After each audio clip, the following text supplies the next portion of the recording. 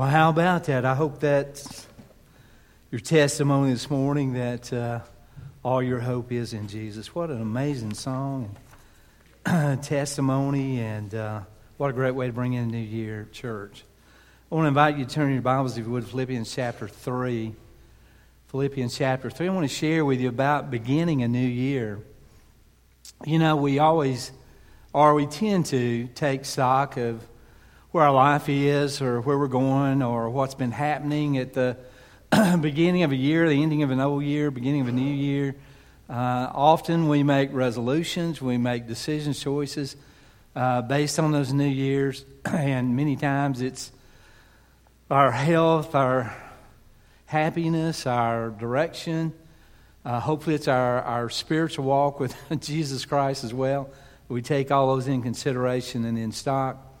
And it's really a good thing to do. And here we are at the beginning of a new year, and we have hope, right?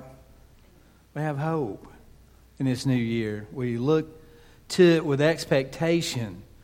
We're seeing this new year as something full of potential and possibilities and things that God's going to do and things that we'll experience that we may have never before. And all these things are a part of what we hope for. Well, listen, we also understand, because we know that there's challenges to this new year. It's not going to be easy. Every day is not going to be all sunshine and rainbows.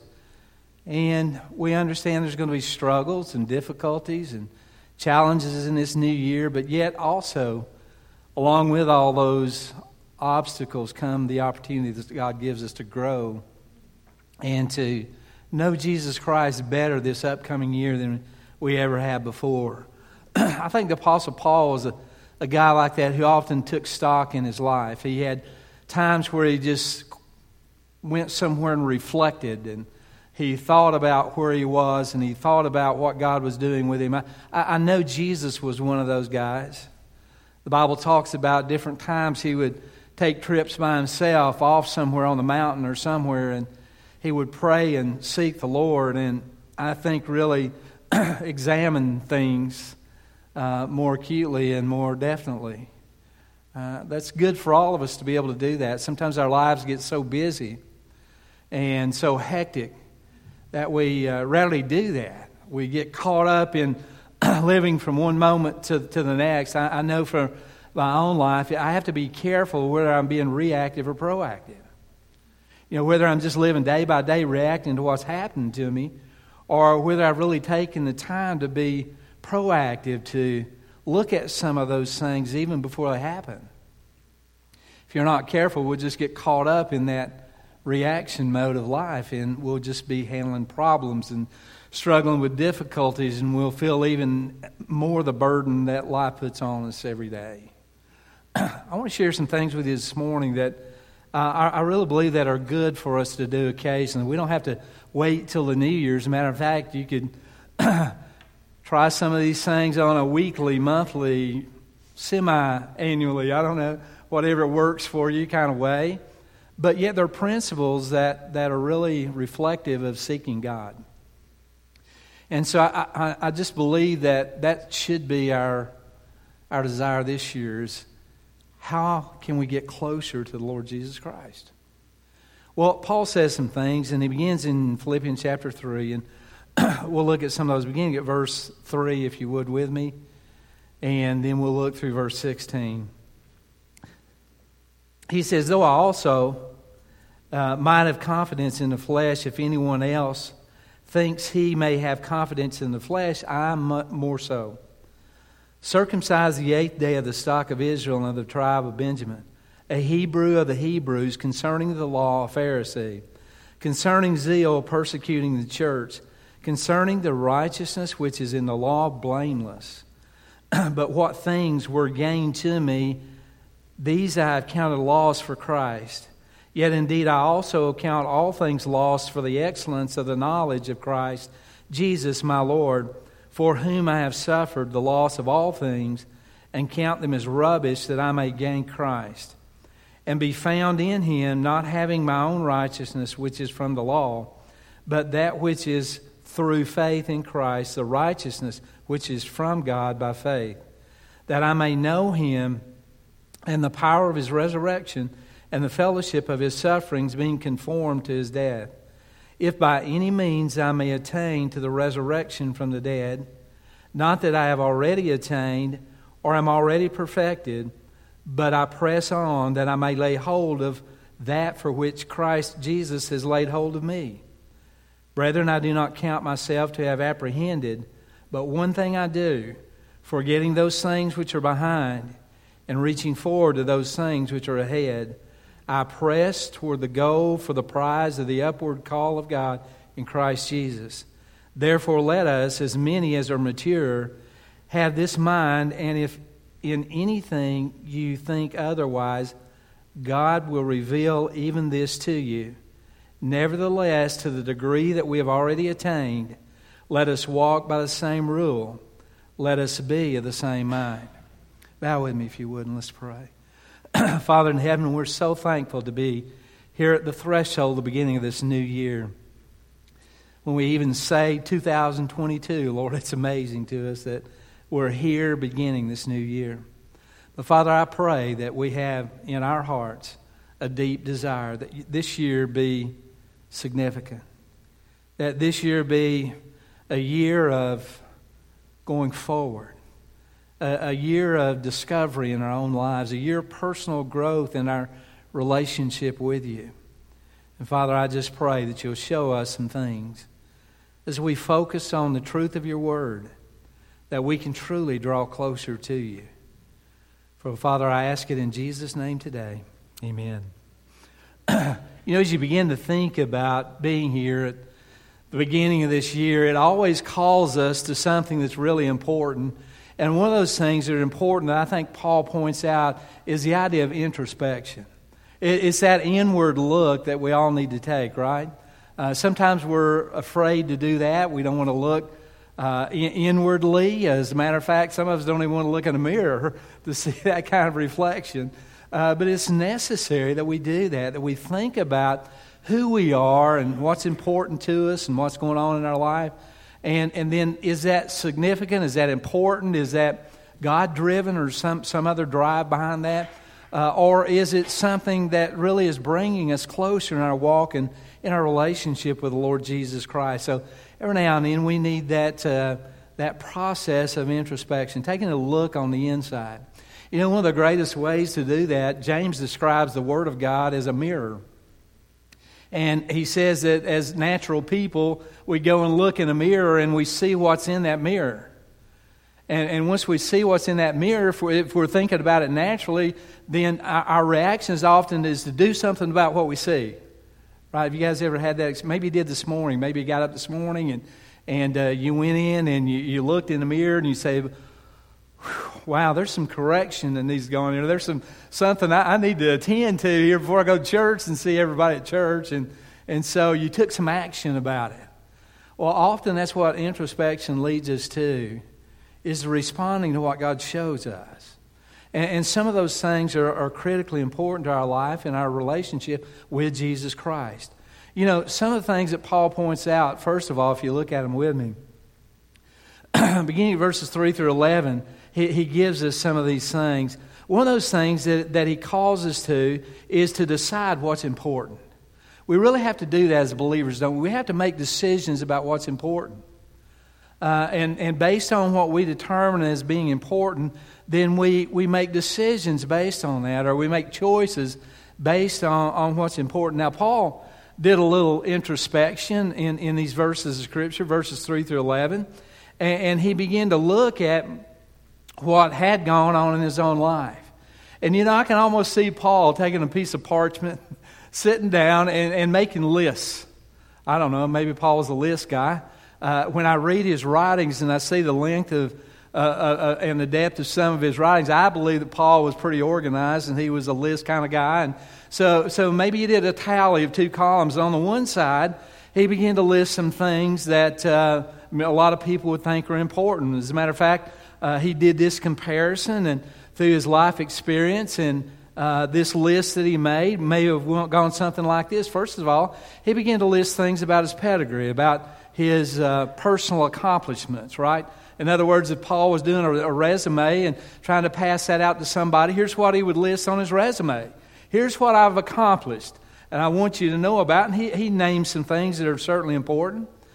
Ceremonially, Paul would say, hey, I'm perfect. In other words, I was circumcised on the 8th day, and I kept up with all the expectations of the law and all those things. And so, that's a part of who I am and the person I am. He would go on to say that he was born in the right kind of family, or in the right family. As a matter of fact, he says, I'm of the stock of Israel, of the tribe of Benjamin. Now, you think, well, Benjamin, so what? That's the smallest tribe in all the 12 tribes. Why is that so important? Listen, that's the king's tribe, right? It's where Saul was. It's the tribe he was from, the first king of Israel. And so Paul maybe stepped back and poked out his chest and said, hey, I'm from the tribe of kings. He also said that I've got the right kind of occupation. In other words, I went to the right university to get the right education, to be in the right profession. I'm a Pharisee. I'm not only someone who understands the law, but I teach the law. And so all these things, Paul listed on this side of his sheet, and went through all these things, certainly important, and his pedigree, but also his performance. He talked a lot about what he did. He says, I'm a leader, especially when it comes to persecuting, that sect of unbelievers, or that those heretics called Christians. I persecuted those guys, and I brought a lot of pain, and I brought a lot of spotlight on their beliefs and things, and I took a lot of them and brought them to jail, and many of them were killed, and all those kind of things. And he said I was a zealot in persecuting the church, right? As a matter of fact, his salvation experience happened on one of those trips. Paul got saved going to persecute the church. He came to know Jesus Christ as his personal Savior. So he could say, listen, I was really faithful to what I was doing. His life seemed perfect outward. Paul said, hey, when it comes to law, I'm blameless. In other words, you can't raise up an accusation about me, about my character, that you could really prove when it comes to what the law says about how somebody ought to live. And so Paul went on to list all these different things about himself on those things. But then there was the other side of the list, right? Paul goes on and he talks about those things as well. But on this side of the list, when it was all said and done, and Paul looked at all these accomplishments in his life, do you know what value he gave to those things? Garbage. It's all garbage. It's what Paul was saying, it's really worthless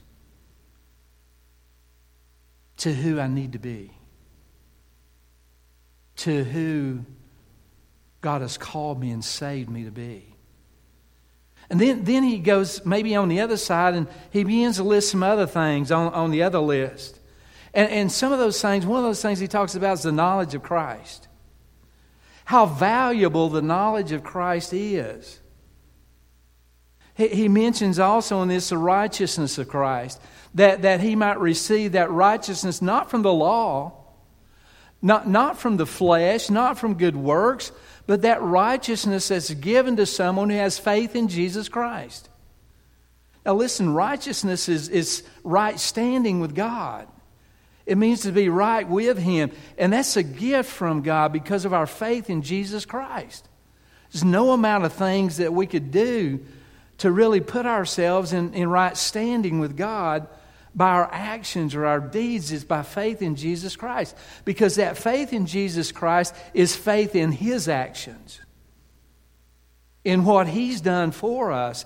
It's faith in His death on the cross. It's faith in His sacrifice.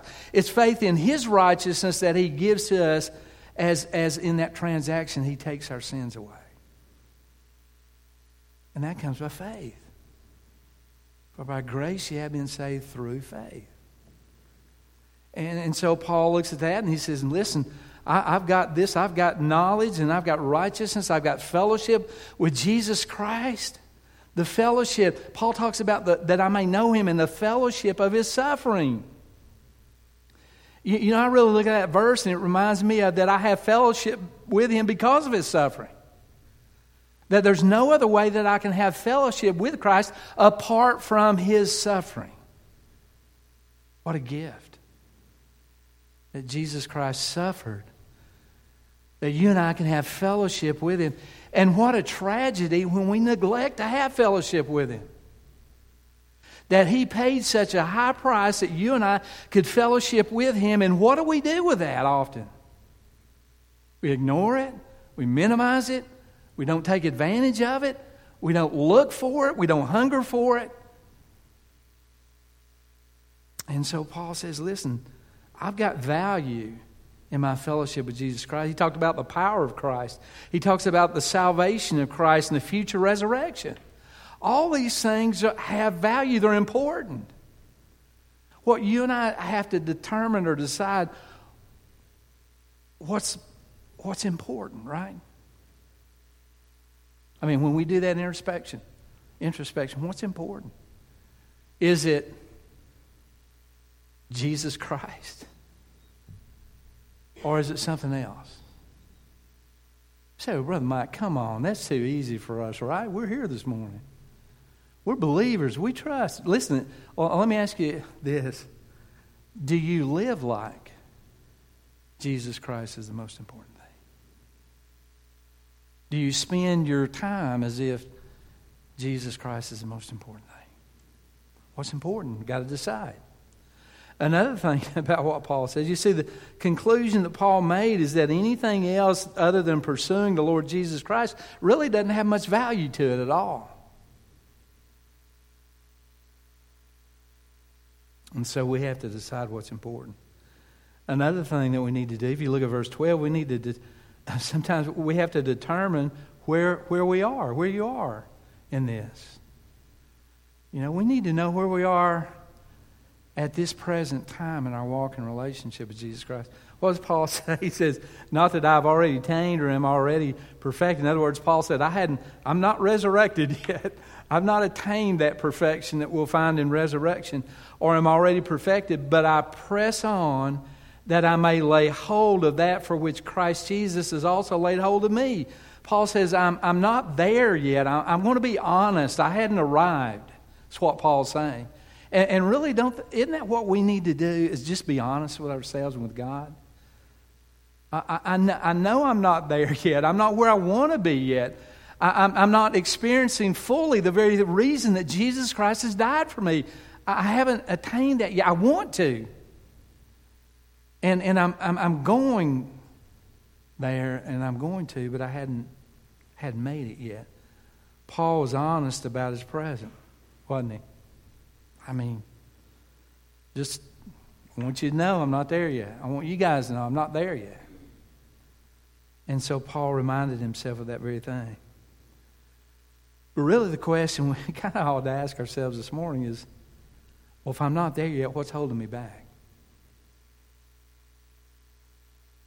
I mean, if I'm not where I ought to be, or if I'm not who I am, then there's something that we have that's keeping me from where I need to be. What is that? Could you name in your life, not out loud, please, don't do that. But for you, what is it? What is that thing? What is that attitude? What is that reason, maybe, that might be holding you back from where God wants you to be and what He wants you to be? Maybe could it be unforgiveness? Just a thought. Or unbelief? Or could it be an attitude of rebellion? Could it be an area of rebellion? What is that thing? You know, the writer of Hebrews writes in Hebrews chapter 12, and he says we're running a race. And he says, be careful about the sin which so easily entangles you. I never thought about that, but read that for a long time. And you see that word sin is kind of almost singular. What is that thing? I think sometimes we have to identify it that way, right? What is that thing that's most holding me back in my relationship with Jesus Christ? And as Paul, he was honest about it. We need to be honest with the Lord about it so we can move on from that.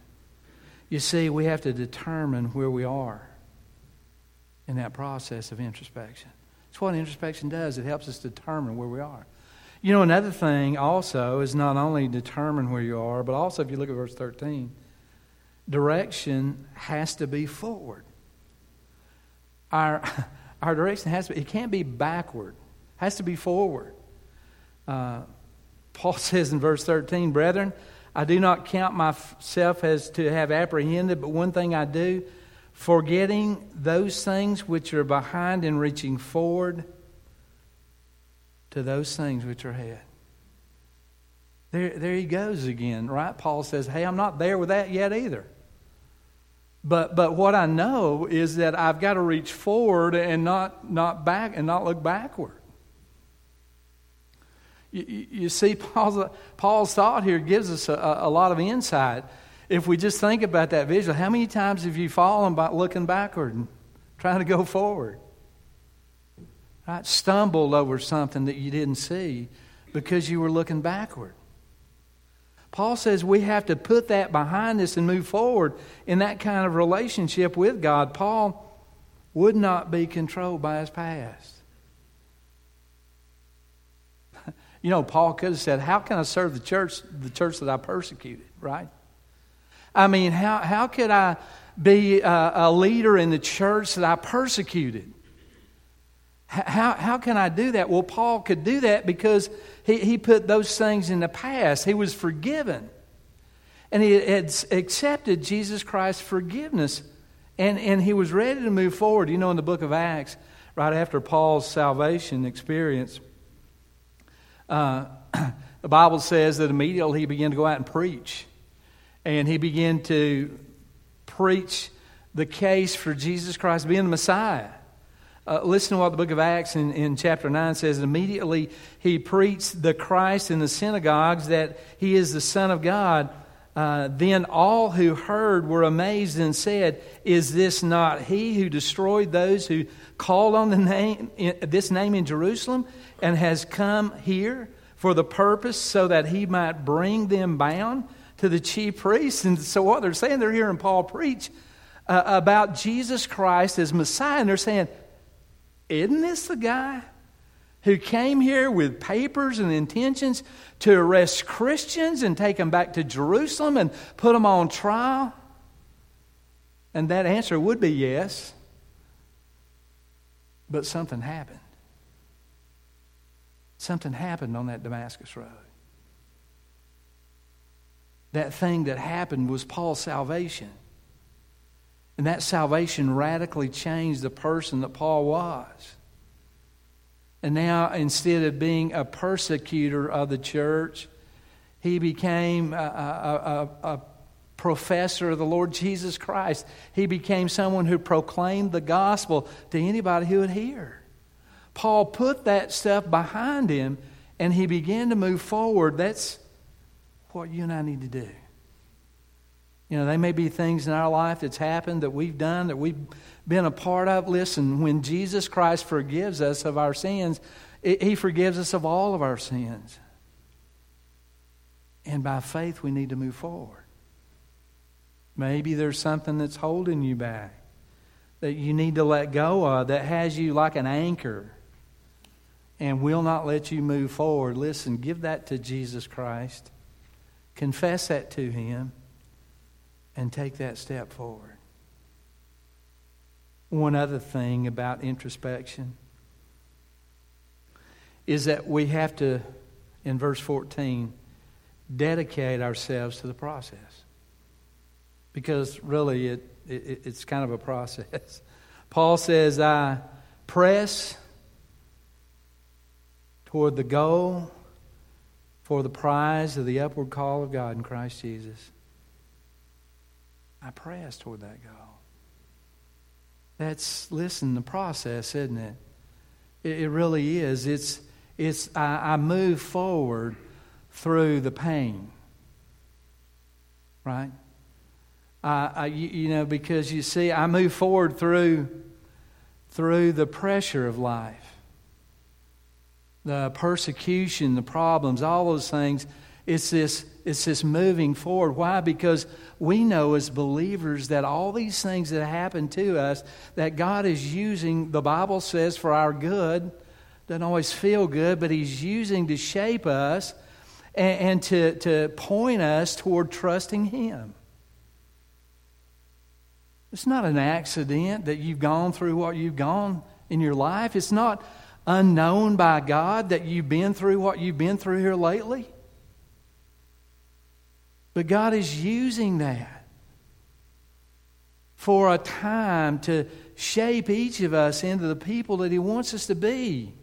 You see, that pressure shapes us. Paul says, don't be conformed to this world, but be transformed by the renewing of our minds. It's often those times of trials and tribulations that we go through that cause us to look at life differently, to trust Jesus Christ more, that brings us to a place of transformation.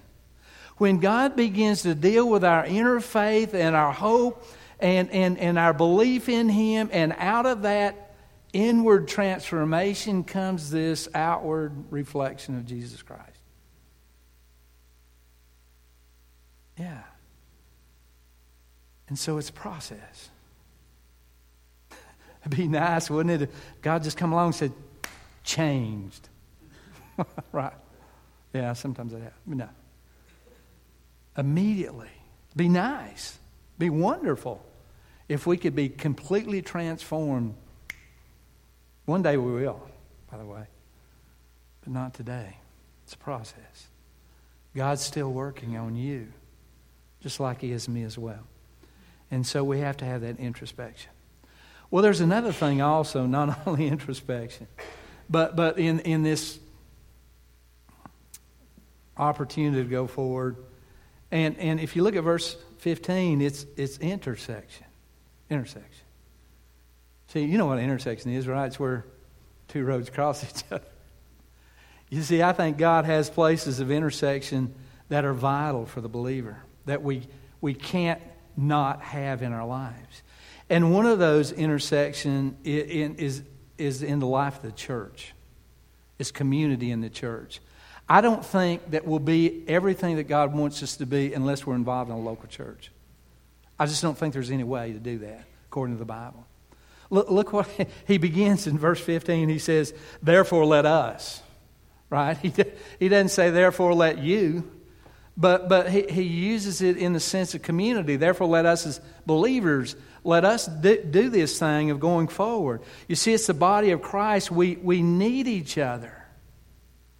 In the body of Christ, God has so designed the church to only be effective when believers come together in local churches and serve in the power of the Holy Spirit and the gifting of the Holy Spirit, and that we do it together. We need each other. We need each other's encouragement.